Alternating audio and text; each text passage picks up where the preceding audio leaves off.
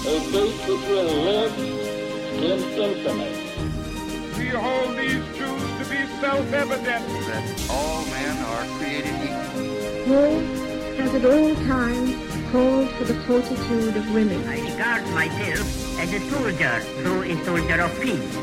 The Eagle has landed.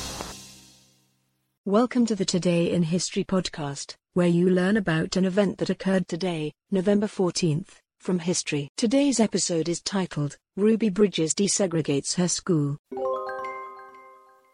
On November 14, 1960, a court order mandating the desegregation of schools comes into effect in New Orleans, Louisiana.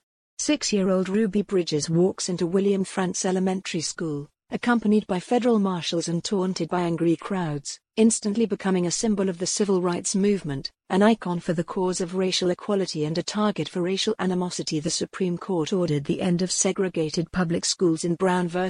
Board of Education just a few months before Bridges was born, but it was not until after her kindergarten year that the city of New Orleans finally assented to desegregation. African American children in New Orleans were given a test, and only those who passed were allowed to enroll in all-white public schools. Bridges passed the test and became the only one of the 6 eligible students to go ahead with desegregating Frantz Elementary. Her father opposed the idea at first, but Bridges' mother convinced him that sending Ruby to Frantz was both right for their daughter and an important moment for all African Americans. Bridges entered the school along with her mother and several marshals on November 14, and images of the small child and her escorts walking calmly through crowds of rabid segregationists spread across the country. Bridges later recalled that she had initially thought the crowds were there to celebrate Mardi Gras. Read more, Brown v. Board of Education, the first step in the desegregation of America's schools. Bridges did not attend any classes on November 14 due to the chaos outside the school. No other students attended and all but one teacher, Barbara Henry, stayed home in protest of desegregation. It was several days until a white father finally broke the boycott and brought his son to school, and even when the white students returned, they were kept separate from the school's lone black student. Henry, whom Bridges said was the first white teacher and the nicest teacher I ever had, taught a class consisting of only Bridges for the entire school year.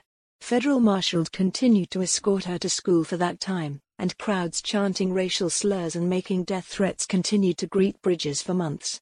Bridges' family suffered enormously. Her father lost his job, her sharecropper grandparents were kicked off of their land and her parents eventually separated, but they also received support in the form of gifts, donations, a new job offer for her father, and even pro bono security services from friends, neighbors and people around the country. The following year, the school became further integrated, and Bridges attended class with both black and white children without major incident. Today, Bridges remains a household name and an icon of the civil rights movement. Read more, the 8-year-old Chinese-American girl who helped desegregate schools, in 1885.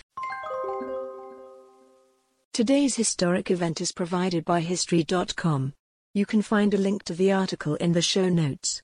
Help support the podcast by rating us on your favorite podcatcher, or support it on Patreon by visiting patreon.com/autopod. Thanks, and tune in tomorrow for an all-new episode of Today in History.